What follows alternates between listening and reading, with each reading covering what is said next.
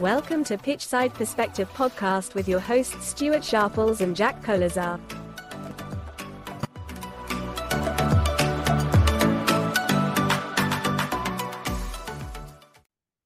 Hi everyone, and welcome to another episode of Pitchside Perspective podcast. We have a special guest with us today, an up-and-coming German author and a current coach within the FC Augsburg Academy, Simon Schröttle. In this episode, we're going to dive deep into youth development in Germany, but there is more to it than you might think. We'll be addressing the changes taking place in the aftermath of some unexpected results for Germany in recent years. It's a conversation that promises insights, revelations, and perhaps a glimpse into the future of German football. Talking about a revelation, Jack, how are you, mate? Yeah, I'm good. Anytime I get to listen to you try and pronounce a tricky name, it's always a good time, Stu.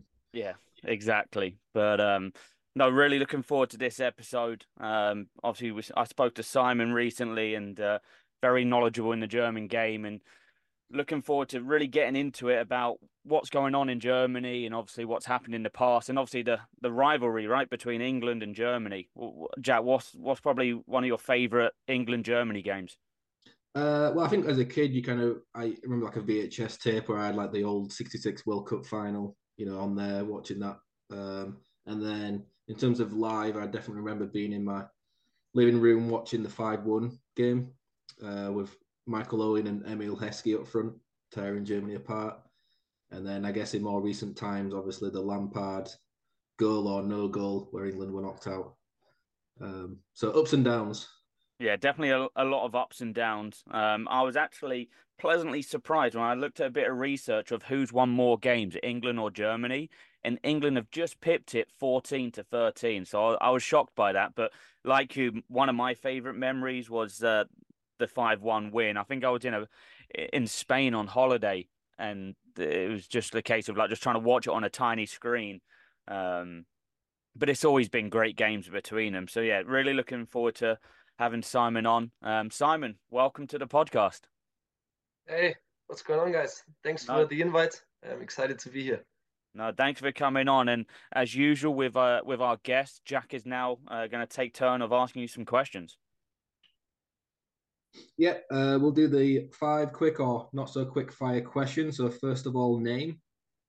Simon Schröttle is the German pronunciation. A little bit different to Stu's attempt earlier then. Favorite team? Well, not that much a fan of one team, obviously Augsburg, because I used to play there, I coached there, but then more fan of Pep Guardiola teams, I would say. So following his path, watching his teams. That's interesting. You're not the first person that have said that you follow a manager rather than a team. That's interesting. Favorite ever sporting memory? Well, probably me being a fan. I went to a Boca Juniors game in Buenos Aires, and the atmosphere in the stadium. It's always been a dream of mine to go there. The atmosphere in the stadium is, well, I cannot describe it. Just go there, just enjoy. It's on the bucket list for sure. Yeah, every time I see that on TV, it looks unbelievable. The atmosphere, the kind of just energy. It just means it's like life or death to those guys. Yeah. And then just as an extension question, because me and Stu shared our England v Germany memories. Any England v Germany memories that stick out to yourself? Well, the Lampard goal, obviously, because it came across my Instagram feed a couple of days ago. I don't know why. And the picture showed it was clearly in, because from what I remember, there were no like pictures that showed completely whether it was in or not. And I think that picture showed that it was in, but well, maybe it was Photoshop too. I don't know, but yeah, that goal. Yeah, it's still a dagger to my heart, that goal. Okay, and then next up, good question is favorite ever kit. Boca Juniors, Nice. Riquelme. Actually, he doesn't have Riquelme on his name. He has Roman. And when you walk into my apartment, I have the jersey framed up there with the number 10 and Roman, and the yellow one. I have the blue one as well, but yeah, the yellow one, I love that one. Oh, nice. The yellow one. Okay. I was thinking the blue with the yellow on there, but yeah, the yellow one. Nice. And last one is the best player that you've seen live. Well, unfortunately, actually the best players that I saw live didn't perform. I saw Messi, but it wasn't a friendly, so he didn't really do anything. I saw Ronaldinho and Ronaldo Adriano because I watched the Brazil game in the 2006 World Cup, which was in Germany. But they were all too old, so yeah, got to see them, but did not really get anything out of them. So I think I have to go with Eden Hazard because I watched him in the 2018 World Cup against France. It was the semi-final, and yeah, he was just running the show there. Some pretty good players to watch. Hazard at his peak, and then maybe the other guys, Yeah. quality players, but maybe not at their best. But yeah, definitely some strong answers there. Stu, before we move on, let me ask you your trivia question for the week. It's my turn to ask you a question, right? I'm ready for you. Might need a little bit of help, you normally do, but just talking about kind of international teams, major competitions. So there are 4 England players that have played in 6 major tournaments in their career. Can you name the 4 players that have played for England and played in 6 major tournaments? Have a little think. We'll revisit at the end. Yeah, I'll have a think. We'll come back at the end and yeah, as usual, one or two normally spring to your mind with these questions, but I feel like there's a stumbling block there somewhere. But yeah, Simon, I might need a little bit of your help there at the end, but we'll see. We'll see. But Simon, yeah, thanks for coming on. As I introduce you as that up and coming author, tell us a little bit about the book that you've wrote. Well, my most recent book and also my biggest book so far is called Positionen im modernen Fußball, which translates to positions in modern soccer. Well, it's about the problem that I've experienced myself. You go get a coaching license, and then they tell you, okay, so you can build up the game from a back three by dropping a midfielder into the back line. But what you never really talk about is when does it make sense to drop a midfielder? Like it doesn't make sense to drop a midfielder like Gattuso, for example, because he's not going to help you in the build-up. But it makes sense to drop someone like Pirlo. And what I did is I basically went through all the positions that we have on a field, and I put them into subcategories. For example, I have like a deep lying playmaker like Pirlo. Then I have like the holding midfield. I have a destroyer type, and so on. And I did that for every position. And then I kind of like explained why it makes sense to play a certain formation with certain kind of players and why it doesn't make sense to play certain formations with other players. That's interesting. I'm sure. I mean, a lot of research has gone into that. Have you found that you have a particular style and formation that you like enjoyed playing with? For me, it's always been the 4-4-2 with a diamond in midfield. Even though I never really got to play in it a lot, but I just love it because you have 2 strikers, you have 4 central midfield players where you can combine. So that's one formation I like a lot. And then also right now with my team, we're playing 3-5-2, which is basically the same formation. Just drop the deep line midfielder into the back line and have a back 3.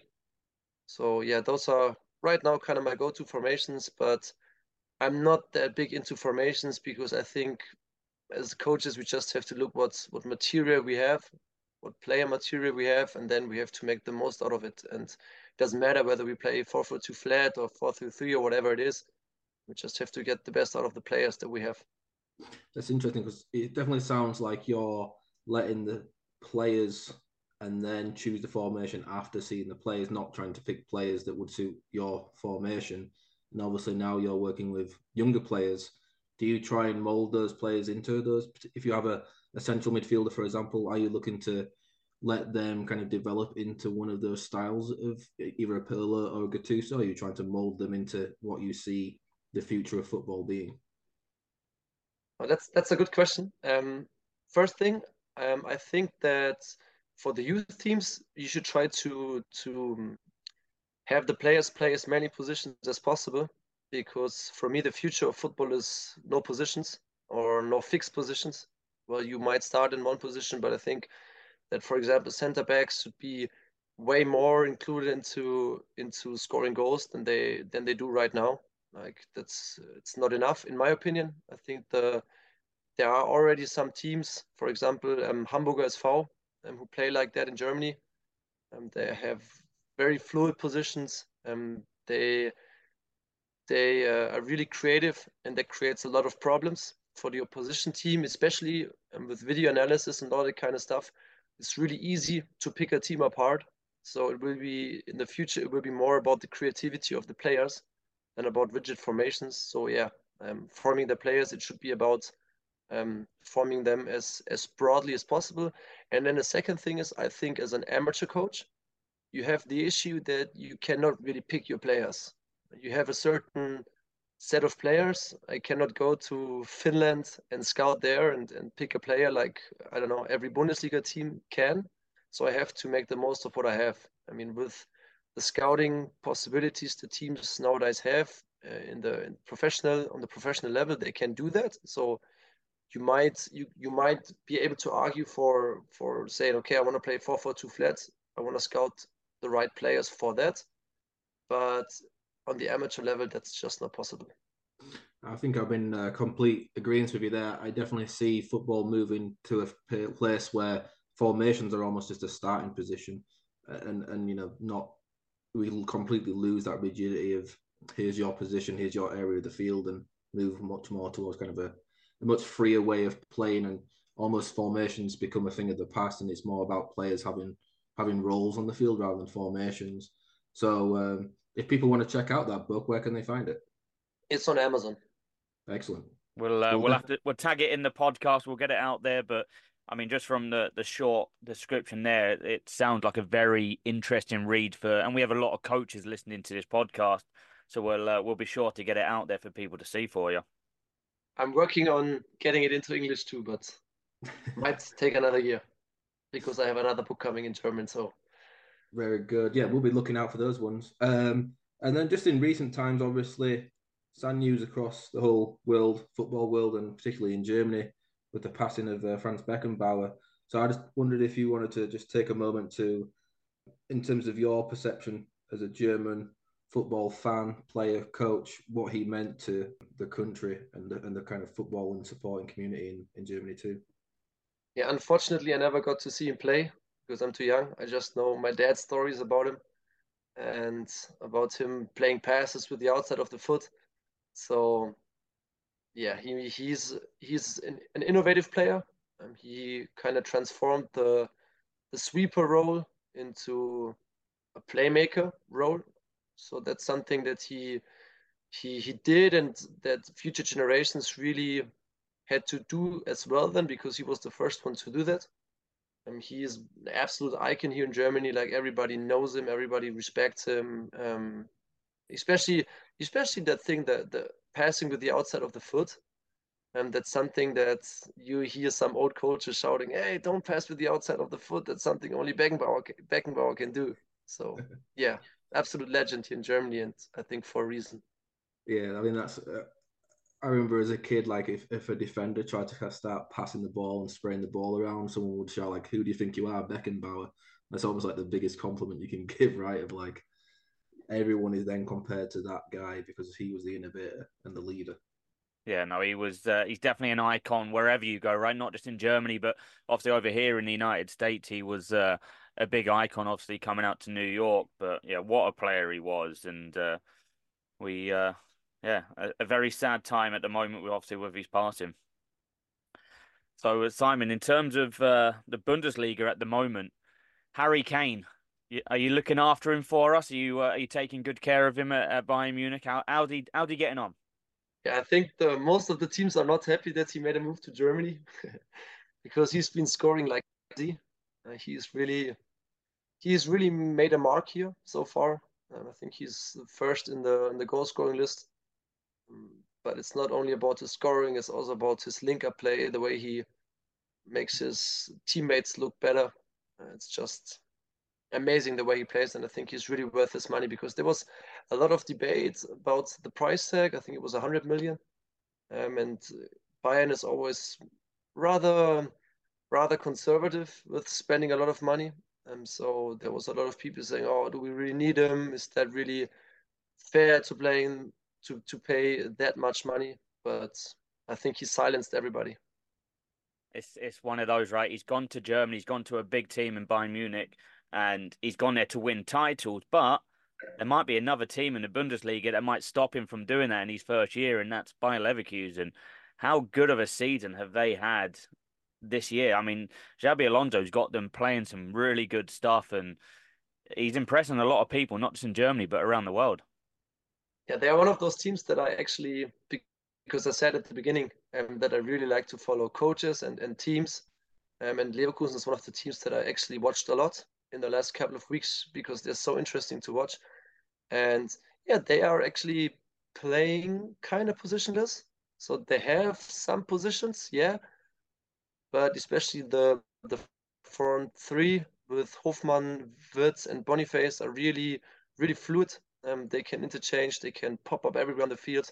And then also the right center half, Kusunu, is a really interesting player who might play at a better team next year. So yeah, they are amazing. Just a little sad, I think, when the Africa Cup of Nations starts in, I don't know, should be soon, I guess. They have Boniface, they have Tapsoba, they have Kusunu, so they have 3 starters missing, and that might be a tricky one for them. Yeah, and Bayern are just such a powerhouse. It's a little bit like Man City in the Premier League. You can never rule them out the question. They're always going to be there or thereabouts. And if Kane continues to score how he is, then you can't really see anything other than Bayern Munich once again winning the league. True. But I think, because I watch the Bundesliga every year, obviously, Leverkusen is closer than any team in the last couple of years. Even though Dortmund was close last year, but for me, it was more to Bayern being bad than to Dortmund being good. So yeah, if a team has a chance, then it's Leverkusen. I hope the Africa Cup doesn't mess them up. Then we see. So obviously, you spoke there about Kane coming across to the Bundesliga, doing pretty well so far. And that's a bit of a loss to the Premier League. Anytime you lose a top player from your league, it's a bit of a loss.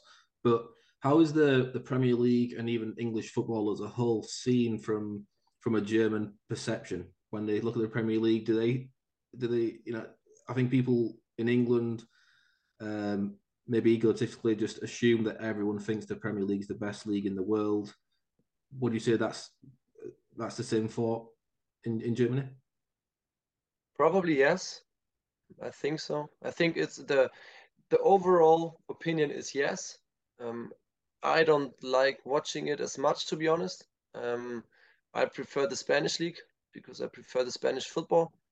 But then on the other hand, you have to be honest, in the Premier League, there are so many good teams. So I obviously would always watch Arsenal against Liverpool before watching, I don't know, Getafe against Villarreal, for example. So yeah, I mean, it's the league with the most money is also the most exciting league overall. I guess that's just something you can coin like that. So it's the best league. Yeah, I would agree. Especially when you compare like the, I don't know, 15th place from the Premier League to the 15th place of the Bundesliga. I would say the Premier League is better.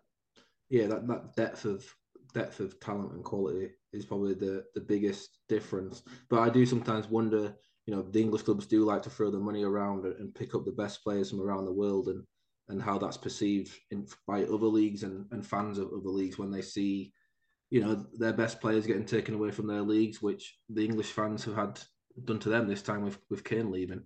Is there any kind of dislike towards the league in that sense at all, or no? Yes, I think there are a lot of. I think Germany is a country with a lot of really conservative people, especially when it comes to football. So they don't want to have investors. They don't want to have money. They just want to have teams playing, people watching. Especially when you look at the second league in Germany. I think I saw a picture last time that the second Bundesliga is the league with the 5th highest attendance in Europe in the stadium. So Germans are crazy about football, but what they don't want is they don't want expensive tickets. They don't want expensive TV shows. They don't want that kind of stuff. They want to watch their teams. They want to have it the way it was 50 years ago. So those people, they obviously dislike the Premier League a lot. I think, yeah, I've even got friends who go across to Germany to watch games because, in terms of that match day experience for German fans, and especially the value for money they get, being able to go watch the best teams at reasonable prices and have a good experience at games, even down to the cost of a beer and not paying stupid prices or things like that. I think the English league has a lot to learn from the German leagues, and but I don't know if they're willing to do that because at the end of the day, the money is the driving factor in the English league. True. Oh, definitely. But Simon, I'd love to kind of get into the nitty gritty of Germany and looking back, 2014 on top of the world, right? World Cup winners, #1 country, to now being 15th best country in the world. And I saw a stat that blew my mind that you sacked a manager for the first time last year. And a lot has gone wrong, right, for the national team and for Germany in the last, say, 10 years, obviously crashing out of the prior 2 World Cups in the group stage. In your opinion, what's gone wrong with Germany? Well, so first of all, Germany is, when it comes to population, the second biggest country in Europe behind Russia. So we will always have good players no matter what we do, because we have a huge population, and then also we have only football. Like there's no other sport here, at least not by a distance. So we will always have a solid team.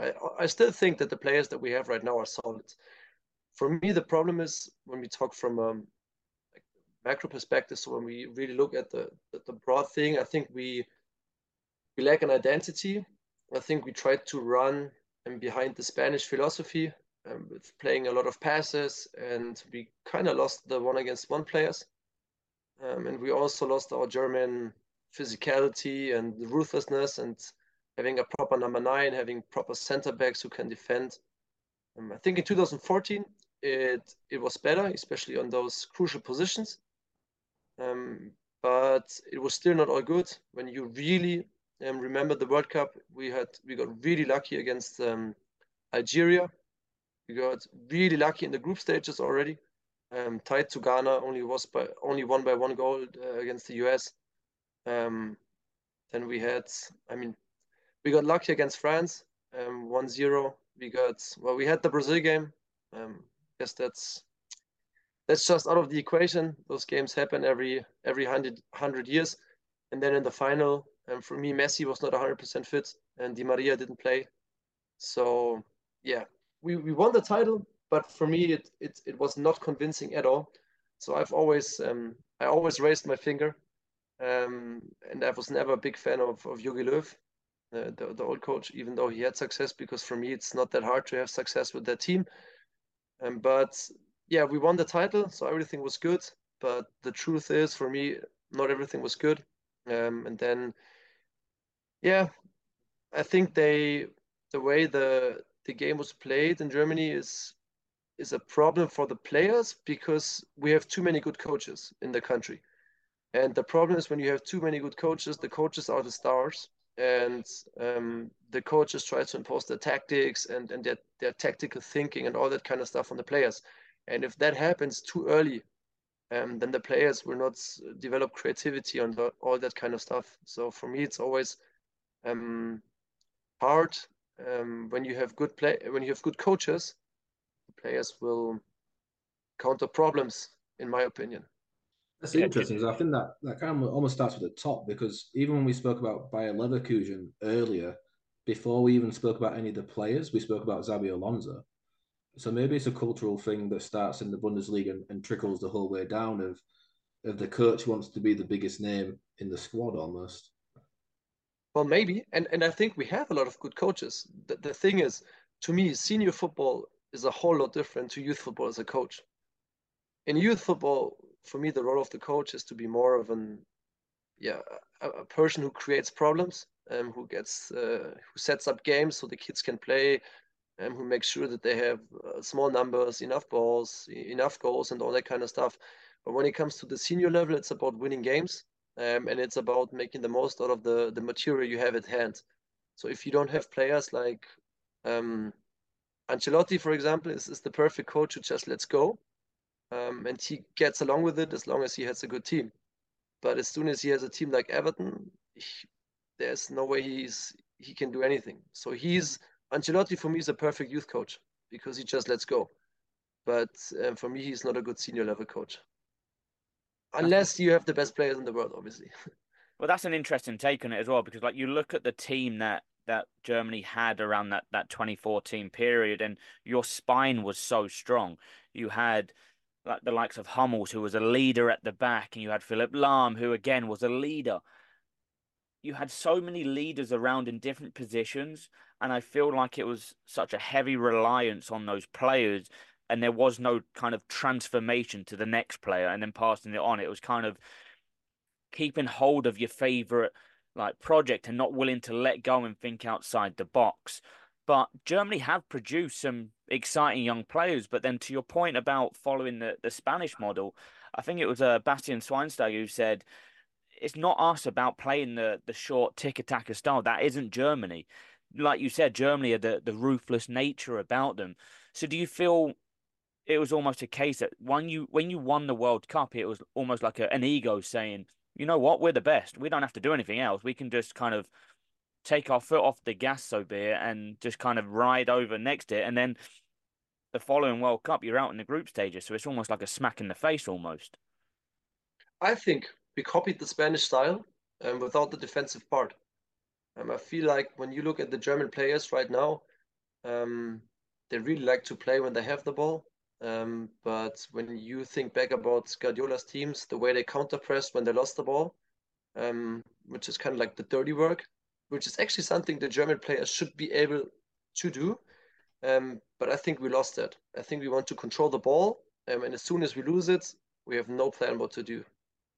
And this is something that probably we were too successful in 2014, and then people were saying, "Oh, we're so good, we're so good. We just have to make it beautiful now because we're already that good. So now we need to do it in style."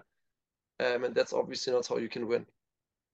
Yeah, no, it's one of those, right? They've kind of like you said, they rode their luck a little bit, and that luck almost punished you in some way, because if you didn't win that World Cup in 2014, things could have been a whole lot different in years building up to that, and that could have been the moment they gone, we actually need to change that. So when you're getting knocked out in the group stages, there's articles out there that the German association have now gone, we need to look to change this, right? So from your obviously coaching in Germany, what have they now started to implement to make changes and get back on top of the world? So starting with the next season, Faninho, which is fun and niño, so the Spanish word for kid, is introduced for all youth teams. I don't know, until 11 or something. So it's 3v3 on 2 goals respectively, which is a huge step into the right direction because it just gets the kids to play away from the 7 against 7, where just the strongest kid can dominate. But on the other hand, you also have to say we are about, I don't know, 10 years, 15 years too late, because the founder or the inventor of Foninho, Horst Wein, is actually German. He published his book on Foninho in 2009. In Germany, nobody wanted him. They said, no, we don't need that. We are good. Everything is good. The way we do it, why change anything? And then he went to Spain, and the Spanish Federation worked with his methods already before. So that's why they always managed to produce technically perfect players, which is something that we lack. I don't want to argue that we have bad players. That's just not the case because, as I said before, football is everywhere here, and we just have so many people. So it's just a statistical thing that we always have good players, no matter what the coaches do or what the federation does. But yeah, we're definitely getting back on track right now. Yeah, I was looking into like the new structure and what they're trying to do, obviously with the 2v2s and the 3v3s, and then Funino. It's all about going back to the human element of making it fun and enjoyable for the kids.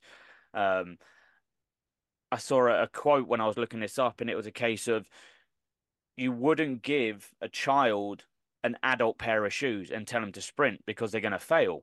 You have to give the child a child appropriate pair of shoes. So then they're able to learn and be able to have somewhat of some success. So what do you see are going to be the successes around building from the 2v2s and gradually building up from that? What do you think is going to be successful, and why is it going to work? There's two components to that for me. The one is the players have more fun. They enjoy playing football more, so you have more players in general in the teams. You don't have dropouts, or not as many as you have right now. I mean, especially when the kids grow older. And then the second thing is obviously you'll have the quality of the players improve by a lot, because it's just about hours. It's about deliberate practice. And if you think about deliberate practice, it's playing. It's 2 against 2.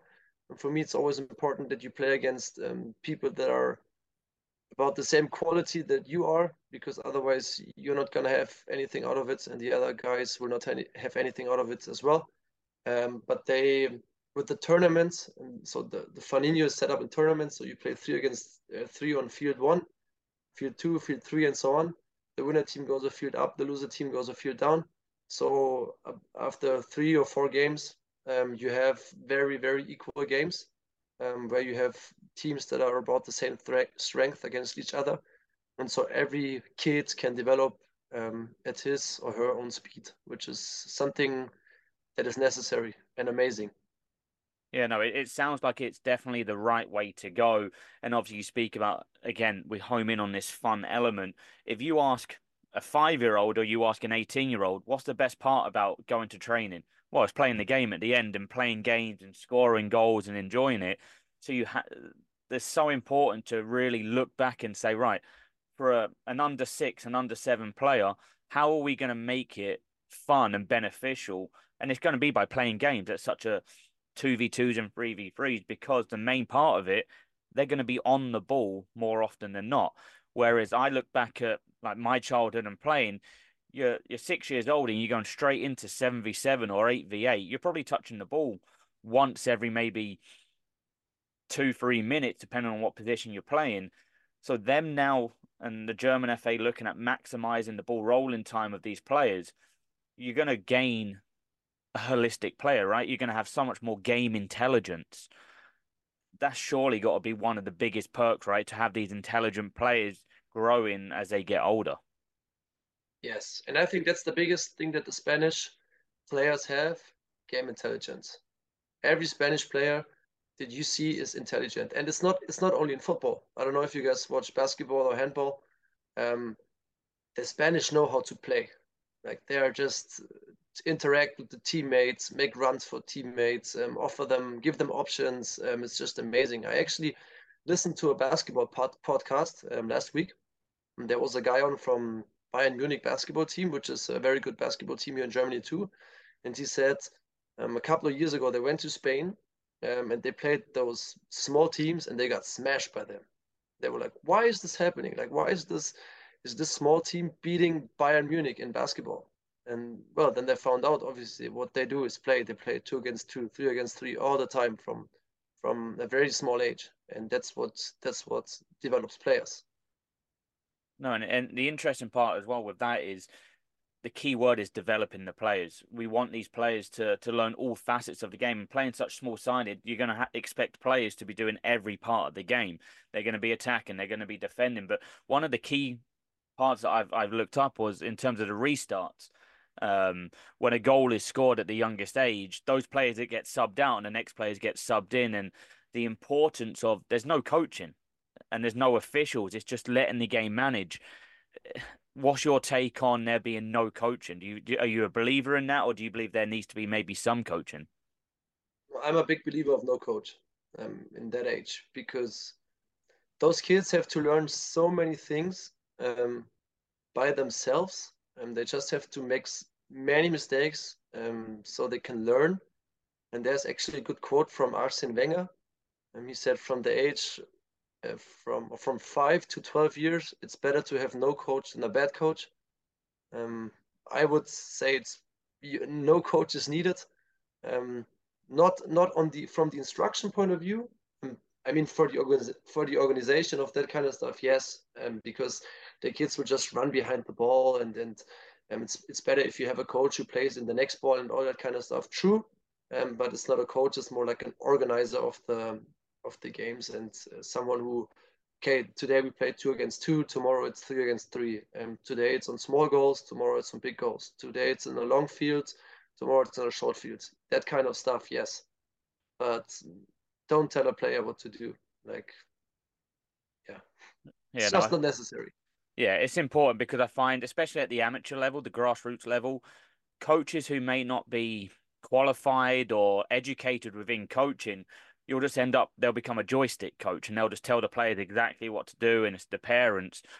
In terms of the parents, what has been the review from parents? Are they liking it? Are they not liking it? What's kind of been the conversations happening?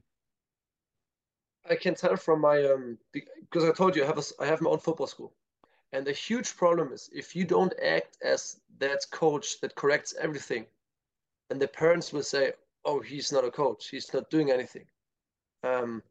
But that my work started before the training. That I invested about an hour about thinking, okay, what do I have to do to get the kids to dribble? What rule do I have to invent to get the kids to do that and that and that? That's something that especially uneducated parents, uneducated in a football sense, and parents don't see. And I think they prefer a coach who says, oh, in this situation, use your left foot, do a step over, pass into the front foot and all that kind of stuff. And I always get confronted. So other coaches ask me, so what do you do if a player always plays a pass in the air or that kind of stuff? And I don't know, this has never happened. Like when I let the kids play and I give them some time and I give them the appropriate ball size, they don't do that kind of stuff. They don't make those technical mistakes. And if they commit those mistakes, well, then they need, I don't know, 100 more game hours and then they're gone. So take it easy, give the kids time, and yeah, relax on the sideline. But that's hard because then you might not be seen as a good coach. Yeah, so this has obviously come in the last 12 to 18 months, and then I believe it's being mandated that as of the start of next season, the 24-25, every region within Germany have to be adopting this approach. I'm assuming there's probably going to be, like other countries and countries that I've worked in, that there's going to be coaches who are set in their own ways. So we've just spoken about the parents' perception. What has been that you found some of the coaches' perception? Like for some coaches, it's going to be hard, I'm sure, to put a zip on it and not be able to talk sometimes. So how have you found that part of it? I think hard to answer because there are those coaches. Some people will never change. No matter what arguments you have, they will say, no, football is a game of 11 against 11. So you'll never get those. But I guess it's just something that you have to do over and over again. And every year you get a certain percentage more and more and more that realize, okay, this makes sense. But then the whole perception of the coach has to change as well, because we cannot really say, oh, this coach doesn't do anything. He's just standing there on the sideline.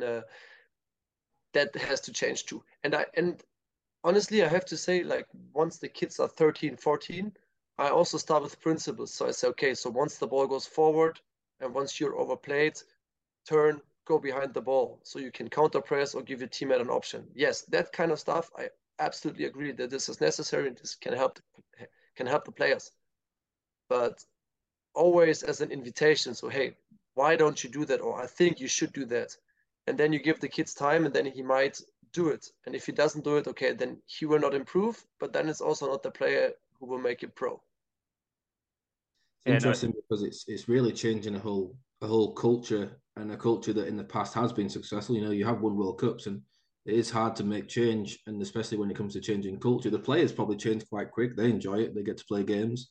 The coaches, I think, you know, good coaches who are open-minded, who look at the evidence and look at the reasoning, will go with it and be convinced and work with it. And I do think that sometimes the hardest people to convince are probably the parents of those players. And I think in America, it's even harder because of the pay-to-play model, where parents are paying money for their kid to be coached, and if they don't see coaching taking place, they might have something to say about that because of the cost implications with it as well. So it might even be harder to implement that culture change in America too.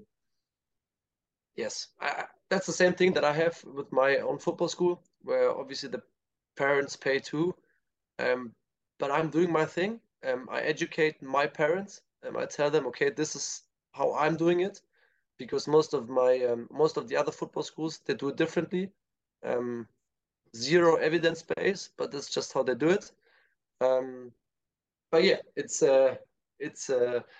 everybody has to know himself what they think is correct, and has to put his or her money where he thinks is best. And yeah, another important thing that I've experienced, sporting things aside, is the personal development of the players.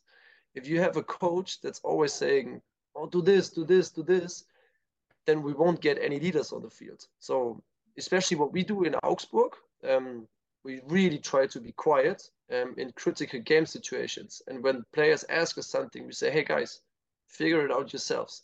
And then you see what players step up. Yeah, no, it's interesting. You're saying there about being the quiet coach, and obviously part of one of your roles, of your many roles, of obviously at Augsburg. How have the club taken to obviously the changes? Is it a case of now you've kind of hit the reset and you're looking to develop from the bottom up rather than looking at going from the top down? Yes, I think it's more bottom up, because it's the coaches from the younger age groups, they talk with each other, and the coaches from the older age groups talk with each other. Um, and yeah, so it's under nines until under 13s, which are in a really good exchange. And especially in that age group, we are really going towards a more game-based approach. And yeah, no shouting at the players, no instructions, all that kind of stuff is, I think, is right now, at least in the professional environment, is there. In a non-professional environment, it's not there yet. No, it's interesting. Obviously, saying from like the U9 level up, I was reading an article, and you might be able to confirm if this is true, but Bayern Munich were looking at scrapping, I think, under 11 and below. They're only looking at now bringing in their academy 11 years old and above. What's your thoughts on that? Yeah, that's true. They did that. Um, I think they can afford to do it because they can just pick their players. You have other teams around like us, and then you have 1860 Munich, which is the second biggest team in Munich. I think they cannot afford to do it. In my opinion, it should be something that comes from the federation, that no professional team is allowed to have a team below the under, I don't know, 11s maybe. But if you want to do that, you have to improve the quality of the other teams, because the players will be there. And I think that's not the case. I think as long as the players are in a bad environment overall, where they are by far the best player on the team, and they can do whatever they want to, and they're not really challenged, and don't get good coaching or good training, then that might be a problem. But overall, I agree. There's no need to have under nines, under tens, because well, a lot of the players will get kicked out later anyway. So yeah. Yeah, and it's one of those. It sounds like the DFB are trying to obviously mandate that every region has this new format as of next year, and it sounds like it's a case where, look, we're going to have from 5 years old to 10 years old, regions are going to, and independent training schools like yourself and maybe grassroots clubs are going to develop these players using this module. And it's almost like a set of guidelines. So like nobody's really breaking out of it, so that when they get into 10, 11 years old, then they can be looked at maybe from a maturity point of view. When a kid gets signed at 8 years old, how would that mess potentially with them mentally? Because they could be released 6 months, a year, 2 years' time. Whereas as you start picking them up a little bit older, they start understanding and grasping what they're actually in the environment. So do you see that?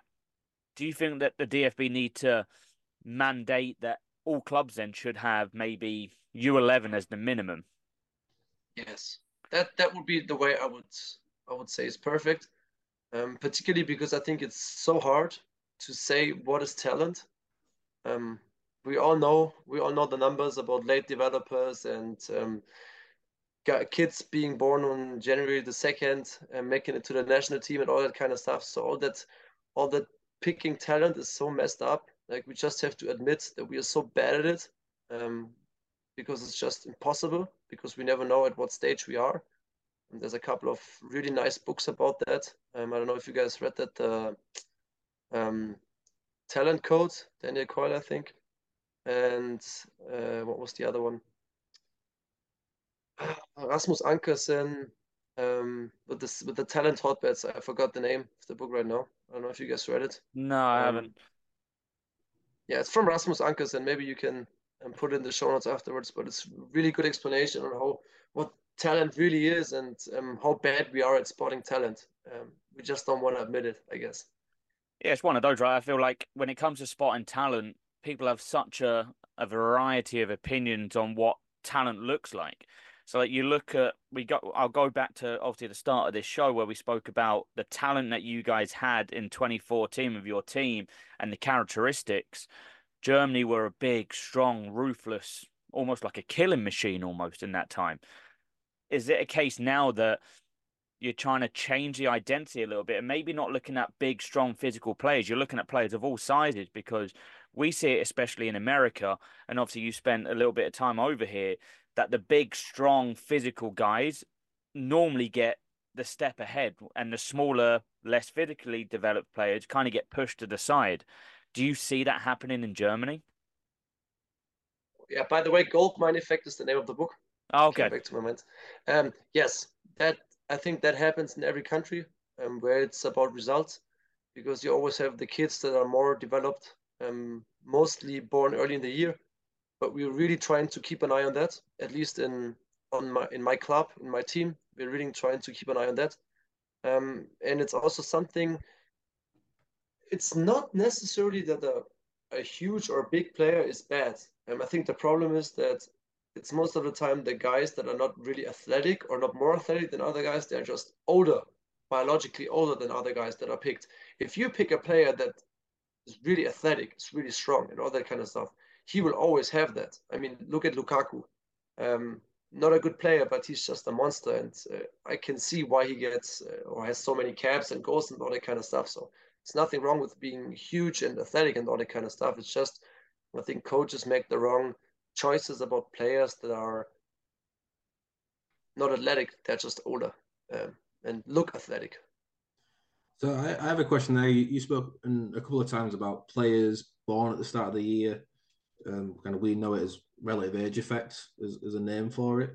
And it's nothing new, right? I remember back when I was in university many years ago writing about relative age effect, and it's been around, or been known about for a long time. But whenever I look into it or whenever I listen to people talk about it, people are very good at kind of describing the problem and outlining the issue.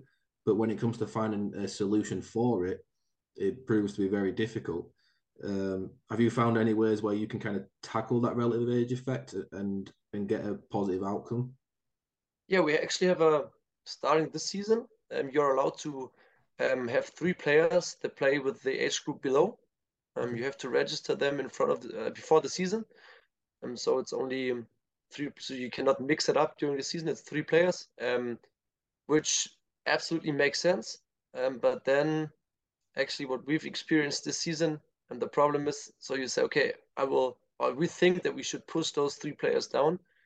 Problem one is explaining it to the parents, which has worked out well so far with the players that we have. But the second problem is the coach from the team below. He says, well, but I already have a full squad. Why should you take away playing time from my players? Which is a fair point from him as well.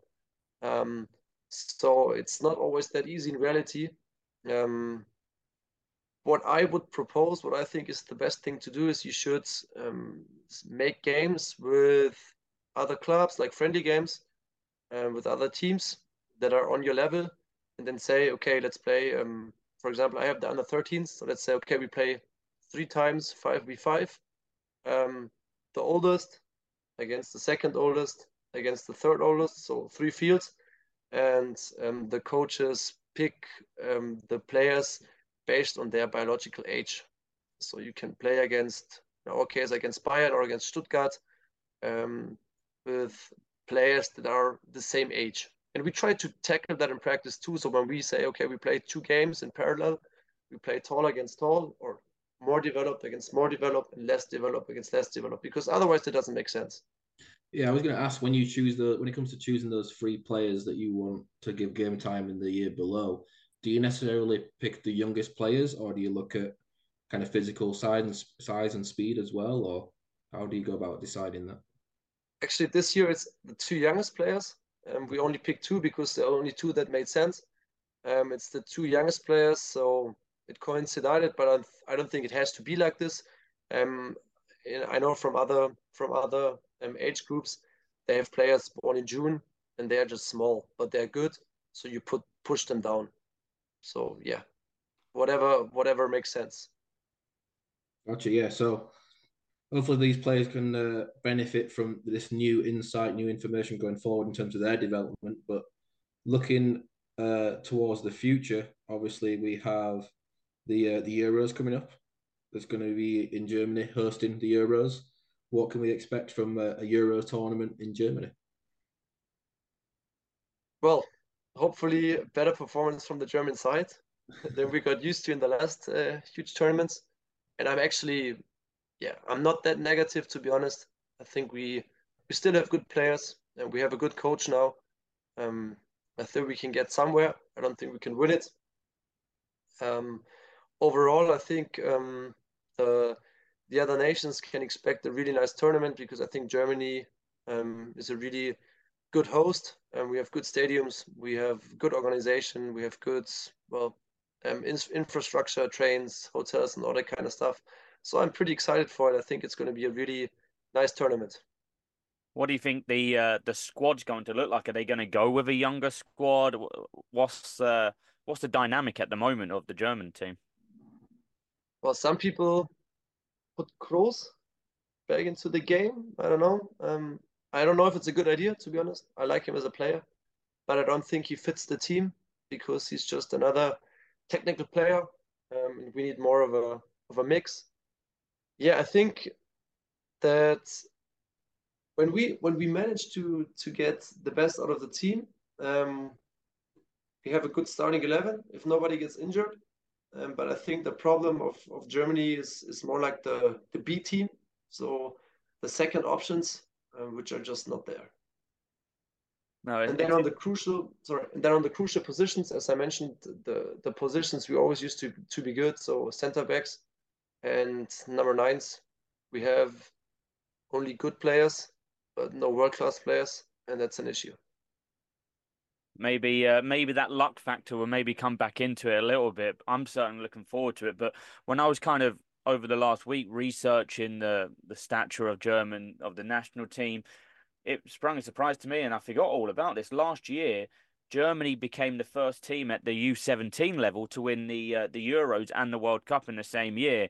So obviously the talent is there. It's just maybe the 2026 World Cup might be the next one. Maybe do you feel like it's going to be a case where this Euros might be the platform, the foundation then for the 2026 World Cup to really kick on and have a strong go at it?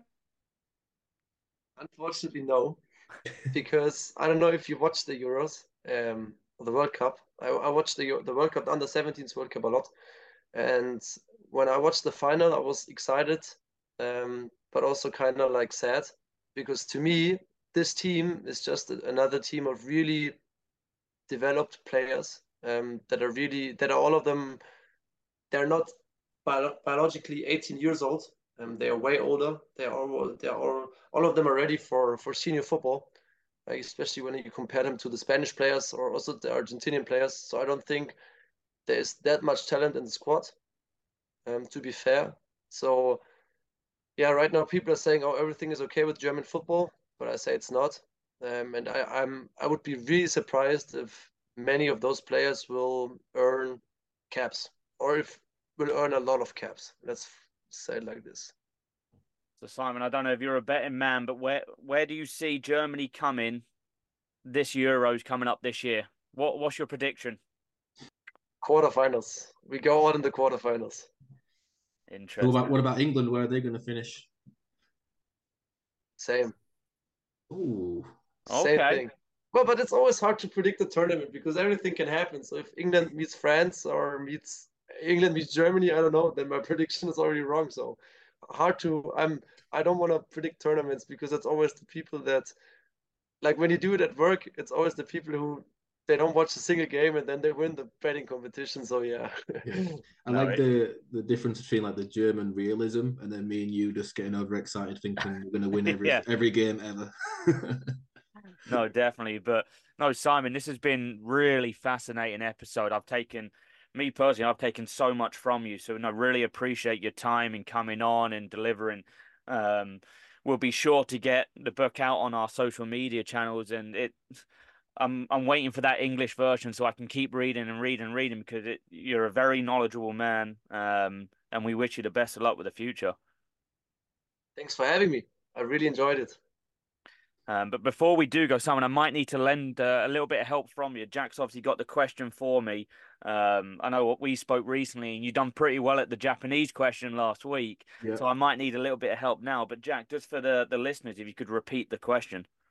So there are 4 England players that have played in 6 major tournaments in their career.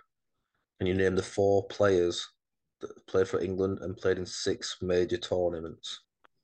So I looked at it from a cap point of view. I thought in my head, like, who's got the most caps? And surely that means that they've played in the most tournaments. I could be completely wrong. My first guess was Wayne Rooney. Correct. Um, my second guess would be, and I'm sure on this one, David Beckham. No. Really? No. How many tournaments was Beckham in then? 5. There's a lot that have had 5 major tournaments. I might have to get a fact check on that one. I thought he was in it, but all right. So then my third one was a complete stab in the dark. Again for longevity, Steven Gerrard. Correct. Interested. Yeah, that's me. I mean, I could start guessing and throwing out names. Simon, any thoughts from you on what the third one might be? I'd probably throw in a goalkeeper. I don't No, know. it's actually a defender. Oh. Ashley Cole. Yeah, No, that so interestingly, Ashley Cole has played in more games in major tournaments than anyone else. He's played in 22 games in major tournaments. But the third player to play in 6 different major tournaments is Sol Campbell. Sol Campbell, really? Yes. Yeah, that was a tricky one for sure. Wow. Yeah, and the last answer is Jordan Henderson. Interesting. Sneaks under the radar a little bit. I think his first one, he just made a couple of substitute appearances. But yeah, the last answer is Jordan Henderson is the 4th player. Interesting. I would never have guessed that in a million years. But Jack, before we do close, any last words from you?